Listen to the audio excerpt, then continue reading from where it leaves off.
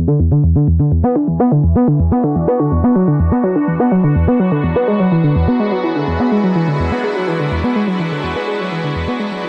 to World Policy on Air, a weekly podcast from the pages and website of World Policy Journal, published by the nonprofit World Policy Institute in New York. I'm David Alpern.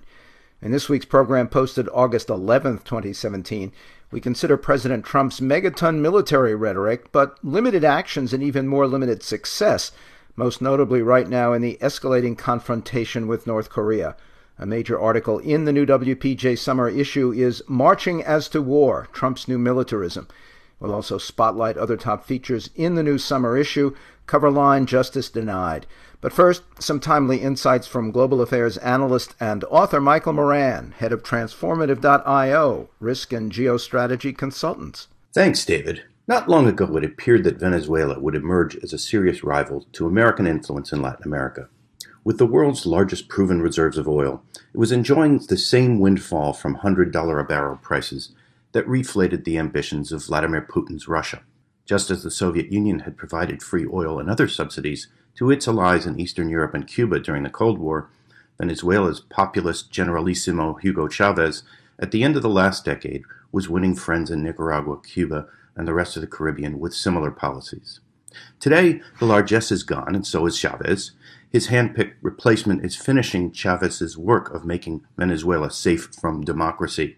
Nicolás Maduro, Chavez's successor, inherited bad policies and then doubled down, saddling his country with crazy currency controls, turning a blind eye to corruption among his allies in the army, and making party loyalty a litmus test for everything from healthcare to education to food distribution. Whatever promise Chavez's Bolivarian revolution once held for the poor Venezuelans has been destroyed by economic and political incompetence. Per capita income has fallen from about $295 a month to just $36 a month, according to Harvard University. Some revolution. The U.S. response has been tepid, though. The U.S. Treasury recently placed sanctions on 10 Maduro cronies, freezing assets and barring them from the playgrounds of Miami. Yet Venezuela ranked second in 2016 to Saudi Arabia as the chief source of U.S. oil imports. This is partly because Venezuela is trapped by geology. Its high-viscosity oil requires the kind of refineries that mostly exist in the U.S. Gulf Coast. The country has been trying to build refineries so that it can export more to, say, China, but the incompetence of Maduro's regime has made progress slow. So why not stop buying Maduro's oil for a year? That would hurt, wouldn't it? The oil lobby is the answer. Those U.S. refineries, after all, need Venezuelan oil to be profitable. That's the crude reality. For World Policy on Air, this is Michael Moran.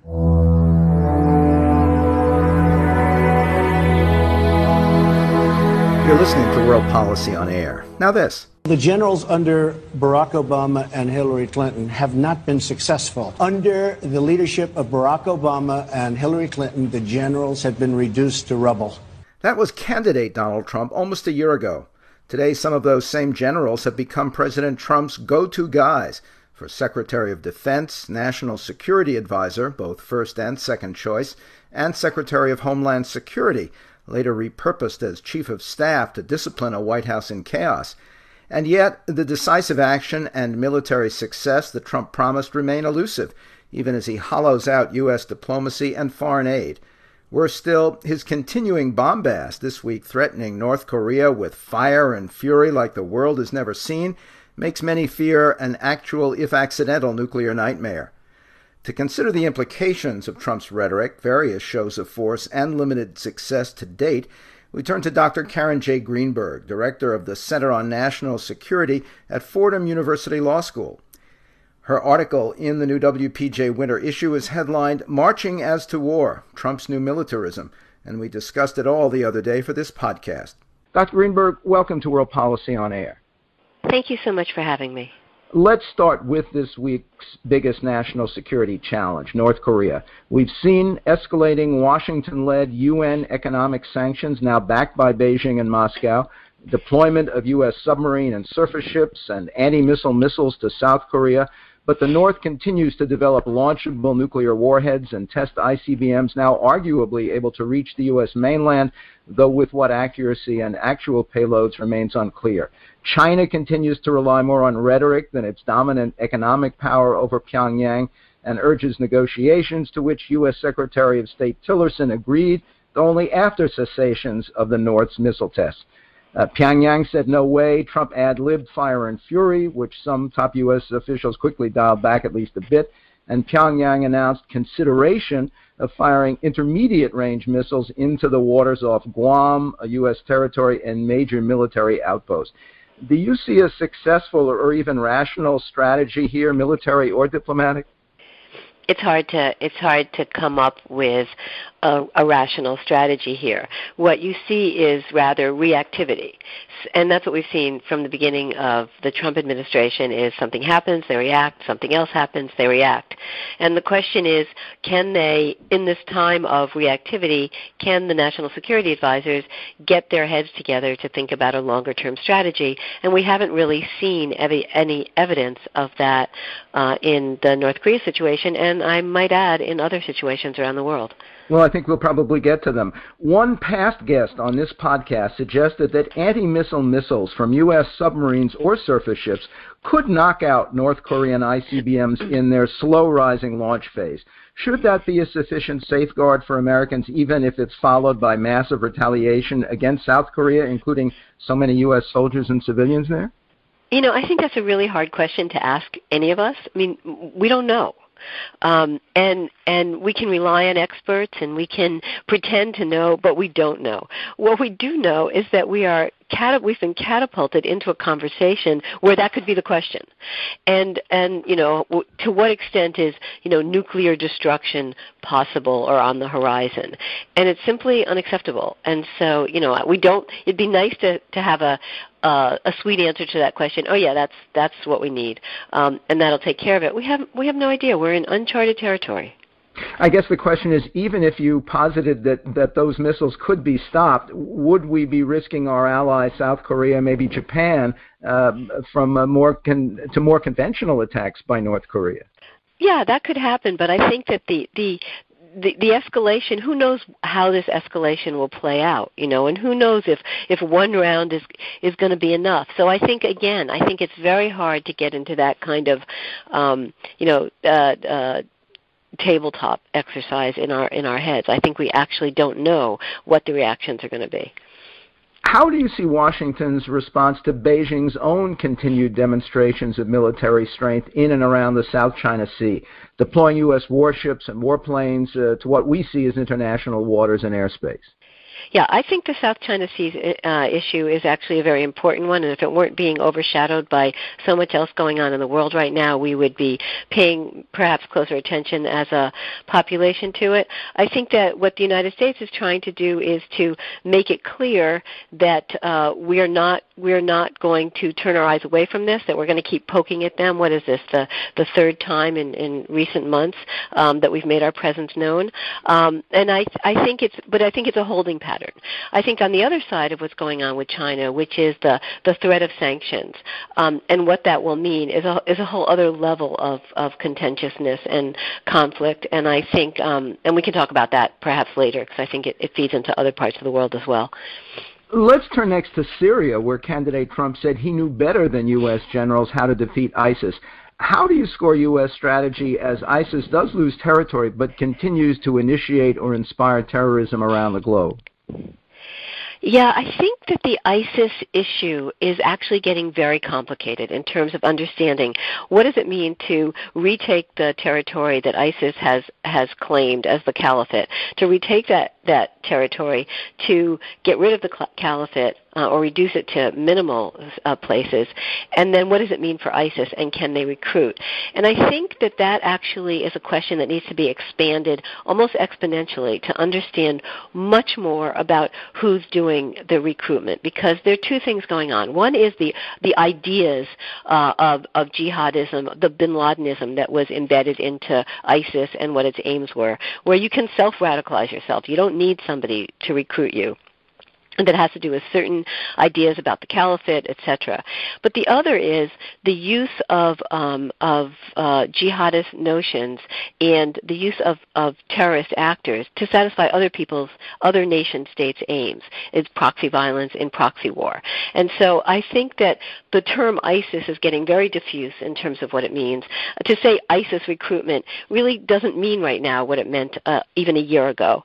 And so I think this is a whole new chapter that terrorism experts and counterterrorism experts are going to have to start looking at. I think there is a way in which we'd all like to say, yeah, good, don't worry about ISIS anymore. What's happening is that at the same time that, of course, there's still a worry about ISIS, there's now a renewed worry about al-Qaeda and the resurgence of al-Qaeda. And so one of the questions is what will happen in terms of future connectivity between ISIS and al-Qaeda. And it's one of the I don't know if it was unforeseen by everybody, but unforeseen and not sufficiently dealt with potential fallouts of the Syrian conflict. A Trump-ordered missile strike failed to destroy Syrian President Assad's remaining chemical weapon stockpiles or the airfield from which they were flown, or, in fact, weaken Assad's regime and its continuing support from Moscow and Tehran. Talk about that and the new Trump-Putin deal for a ceasefire in anti-Assad southwestern Syria. Yeah. So, the one thing that's so interesting about all of these things that you're mentioning are, and this will sound like a very simple thing to say, but it needs to be pointed out. All of these things are connected to one another. It doesn't matter which part of the world you're talking about. This is the kind of diplomacy that's required, that needs to recognize how every single action that's taken or policy turn that's made may, in fact, affect another country, another alliance, another issue. And, of course, Syria is one place where this is very evident. And, I think when we finally get the story of what's happened in Syria and what the Putin-Trump alliance, for lack of a better term, has been about, and who accepts it and who doesn't, we're going to know a much fuller story than we know right now. But one thing we do know for sure is that of all of the countries that seem to have reacted the most strongly to it was, of course, Israel, which Netanyahu, who was not taking this agreement, doesn't want anything to do with this agreement because it did not include a requirement that Iran reduce its presence or end its presence. And so in Syria. And so it's complicated. There's many other players at stake. And in terms of, what motivated Trump and Putin to come up to come up with their ceasefire and other issues that they've tried to agree upon, I think we're in the middle of that story. And once we see the full story, we'll be able to understand the motives here much better. Well, I guess this may be part of it. My next question, ending direct CIA support for some moderate anti-Assad fighters. Was it a favor to Putin, partially offsetting increased sanctions perhaps, or a concession to reality to prevent U.S. arms from falling to more powerful, more radical forces? I have a feeling, although you could build the narrative that it was the former, a concession to Putin, if you look at it over time, I think it was much more a concession to reality. I think that during the latter part of the Obama years, the tremendous costs, and I mean financial costs as well as other human resource costs of this program had begun to seem like they weren't giving the kind of returns they wanted, to train these anti-Assad forces, and so I think even under a different president, I think this might have been what was the logical conclusion of what policymakers and military strategists were thinking at the end of the Obama administration. So I have a feeling, although I know there's much debate about this, that you could probably tell the narrative either way, but this is a logical consequence of what they were saying at the end of the last presidency. What's your view of those increased Washington-led sanctions on Moscow, its retaliation against U.S. diplomatic personnel while continuing to occupy Crimea, support pro-Russian forces in Ukraine, and indeed undermine democratic politics in Europe and the United States? Yeah. Well, this gets back to your original question. Is there a consistency here? Is there a policy we can read? Is there, how many conflicting agendas can one narrative hold? And the attitude toward and the policies towards Russia seem very much conflicted in terms of what their actual strategy is and their actual outcome is. I think in terms of the sanctions regime, it's much more consequential in terms of Iran than it is in terms of Russia. I think a lot in terms of Russia is now very symbolic. I think Putin and Trump are both on the same page that they have to make certain gestures that appear symbolic and others that they're working on individually behind the scenes with their respective countries. So I'm not surprised that we're seeing conflictual things, and I think we're going to see a lot more of that in the future. And what impact or react to new sanctions do you expect from Tehran, given Trump being persuaded by his generals to certify that Iran was meeting its obligations under the deal to halt its nuclear development? Yeah, but Iran seems very, the reports are that Iran is upset by the sanctions regime that affected Iran, and not just renewing the old agreement, but what happened in the new sanctions agreement that was broader than just Iran. And I think that there is some kind of upset. I think the good news is that the individuals in Iran that had been responsible for negotiating the deal have been reappointed to their positions, and that the partners on the other side of the table will hold the line in terms of what this agreement was supposed to be all about, and the kind of peace and security it was supposed to deliver to the world at large. And so I think we could expect some consistent momentum there in the direction that we've seen, but it's going to be a continual challenge, and there has been some pushback from Tehran saying that the United States has now violated the terms of the agreement, and that they will take action. And so, how many countries in the world can you have who are now saying to the United States, "You've done the following, we are going to take action"? And it's if it were one, it were two, but we're now seeing this as a common thread in terms of how countries around the world are responding to us. And at some point there will be a straw that breaks the camel's back, and that's the worry. Well, let's turn to yet another country. In Afghanistan, now America's longest military engagement, Trump has again complained to top brass that, quote, "we aren't winning, we are losing," while in fact Trump himself is delaying even a trimmed-back level of increased forces for which his generals originally asked. Some analysts applaud that restraint, noting even larger troop surges in the past did not keep the Taliban from coming back. What's your view on that? Yeah, my view on this is that this has been a very long war, as you say, our longest ever. It has not produced the results that were the United States expected along the way, and that this is it's like good money after bad. How much more can you put in and still not get a result? I do think, however, that one of the reasons for President Trump's restraint here has been that he may be toying, at least reports indicate that he may be toying with the idea of privatizing much of the work in Afghanistan, the military work in Afghanistan, with military contractors, and using kind of special forces to help do the kinds of things that the United States was doing in terms of support and training, etc. And that may, in fact, be the way that this administration chooses to go. Talk about some concrete actions Trump has taken. The so-called mother of all bombs in Afghanistan, increasing drone attacks, which was an Obama hallmark, a bigger defense budget overall, but not, as Trump tweeted this week, major modernizing of U.S. nuclear weapons. What has he actually done?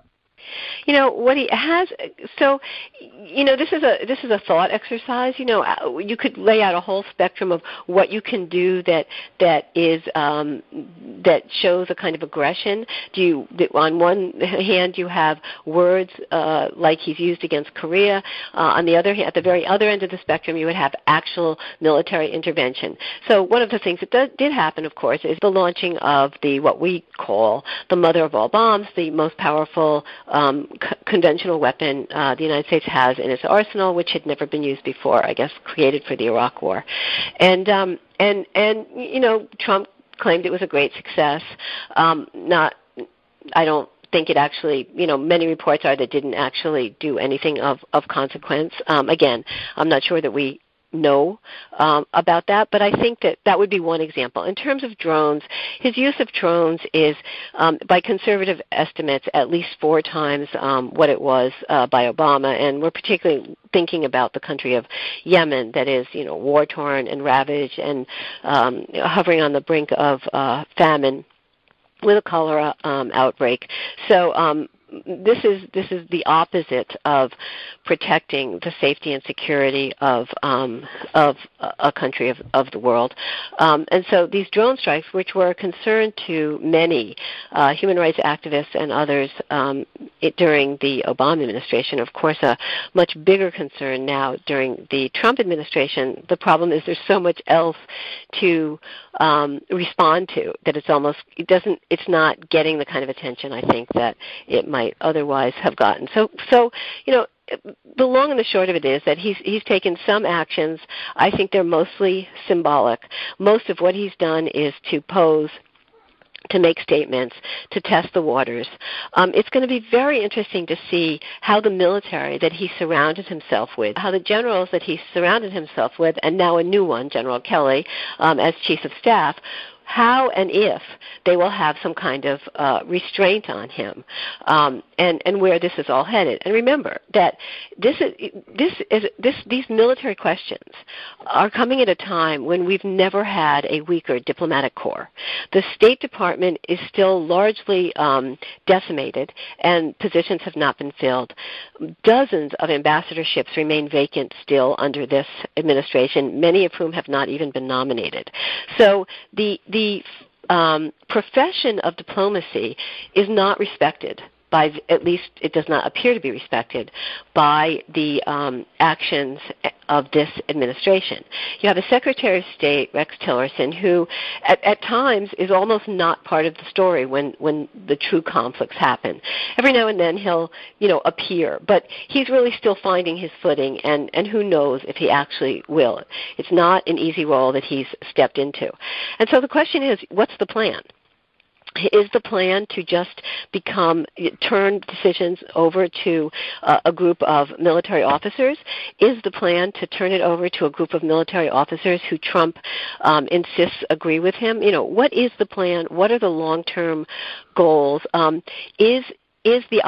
How much of this is about satisfying his base by saying, no, I'm willing to take military action, I'm willing to go to the brink of nuclear war, I'm willing to thwart China and countries in the Middle East and Russia? How much of it is just bombast, and how much of it is, whether bombast or not, completely dangerous? And so one of the takeaways here that doesn't get mentioned a lot, because we talk so much about policy and what's happening and trying to figure out whose reports to accept. I think one of the things that's lost is that the United States is a country who for 15, 16, 17 years, since 9/11, and some would argue before, has been taught to live in fear. And fear has been a part of how we think about what our president should do and who we are in the world, and we're just constantly, something bad's going to happen, this kind of attack's going to happen from a terrorist. Now we're worried about potential nuclear confrontation. All of a sudden, the stakes have gotten extremely high. And I think that some level, at some point, there will come a breaking point where some officials or individuals in the public discourse will say, wait a minute, let's have a reality check here. Let's actually talk about how fearful we should be, how fearful we want to be, and begin to reinstate those things that keep a civilized society safe. And that's when I return to this notion of diplomacy, a diplomatic corps, consensus decisions, long-term strategies. But right now we don't have any of those things, at least not in a palpable, visible way.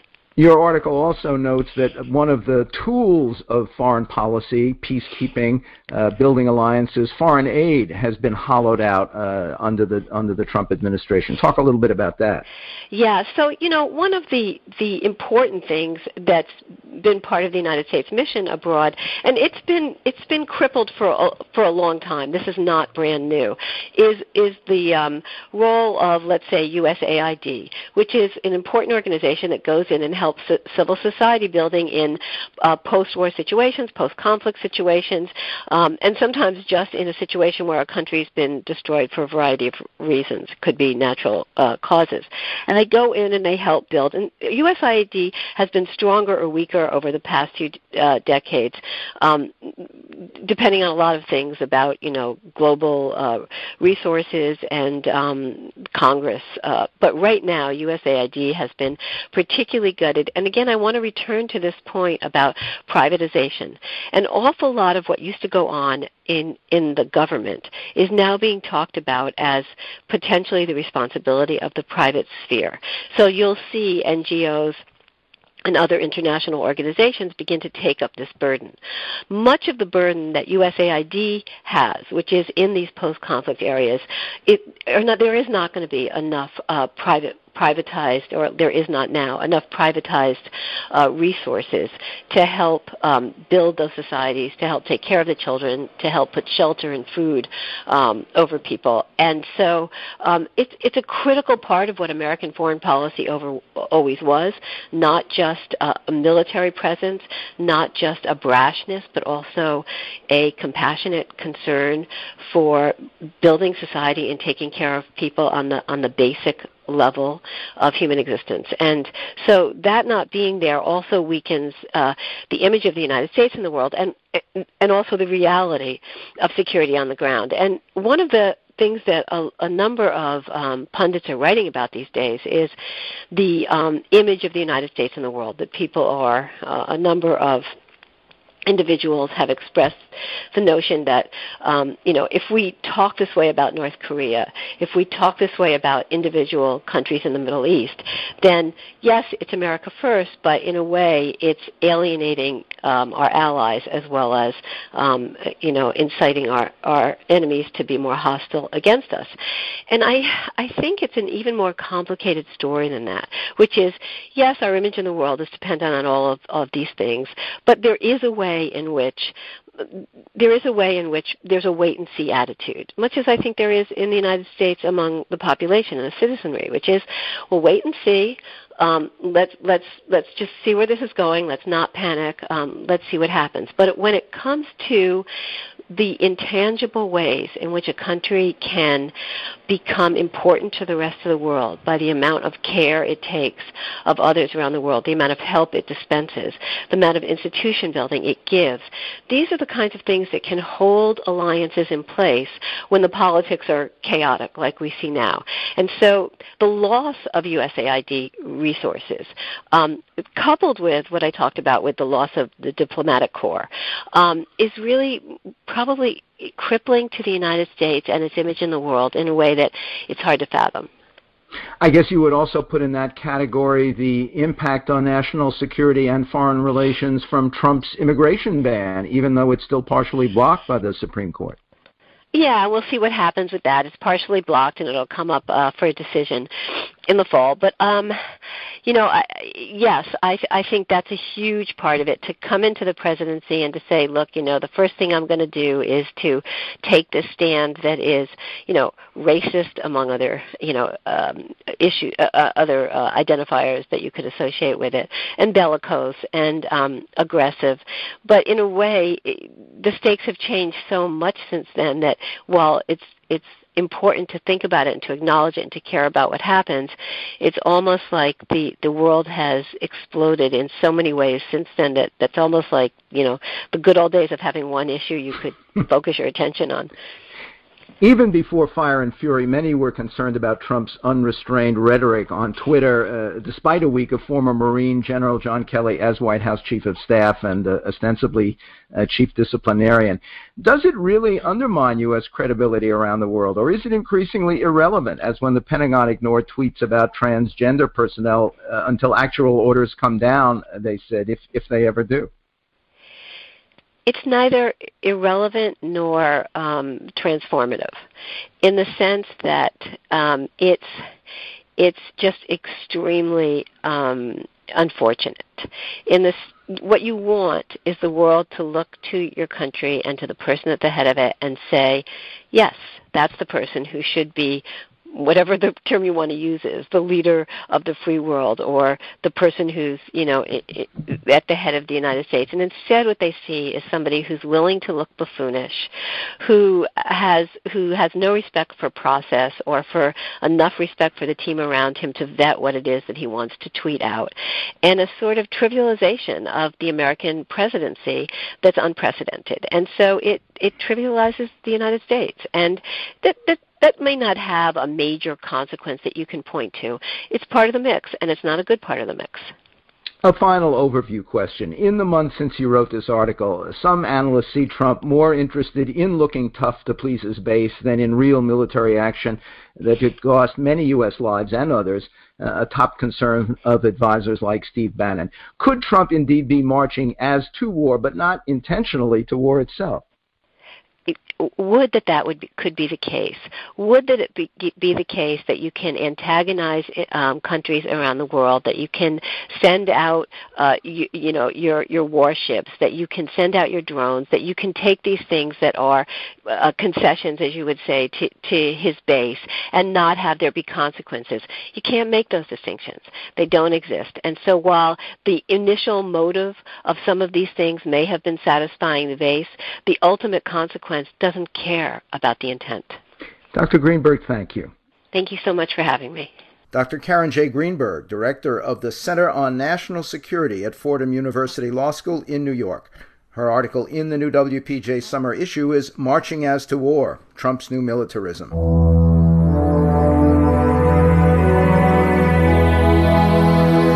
Also featured in the new WPJ summer issue, coverline Justice Denied, you'll find articles about how Egypt's lawmakers codify oppression, why Honduran farmers sued the World Bank for investing in murder, what imperils New Berlin, and much more. World Policy on Air is a production of World Policy Journal at the nonprofit World Policy Institute in New York. Interim editor Caroline Preston, managing editor Laurel Jarombeck, podcast producer Anna Grace Carter. I'm David Alpern.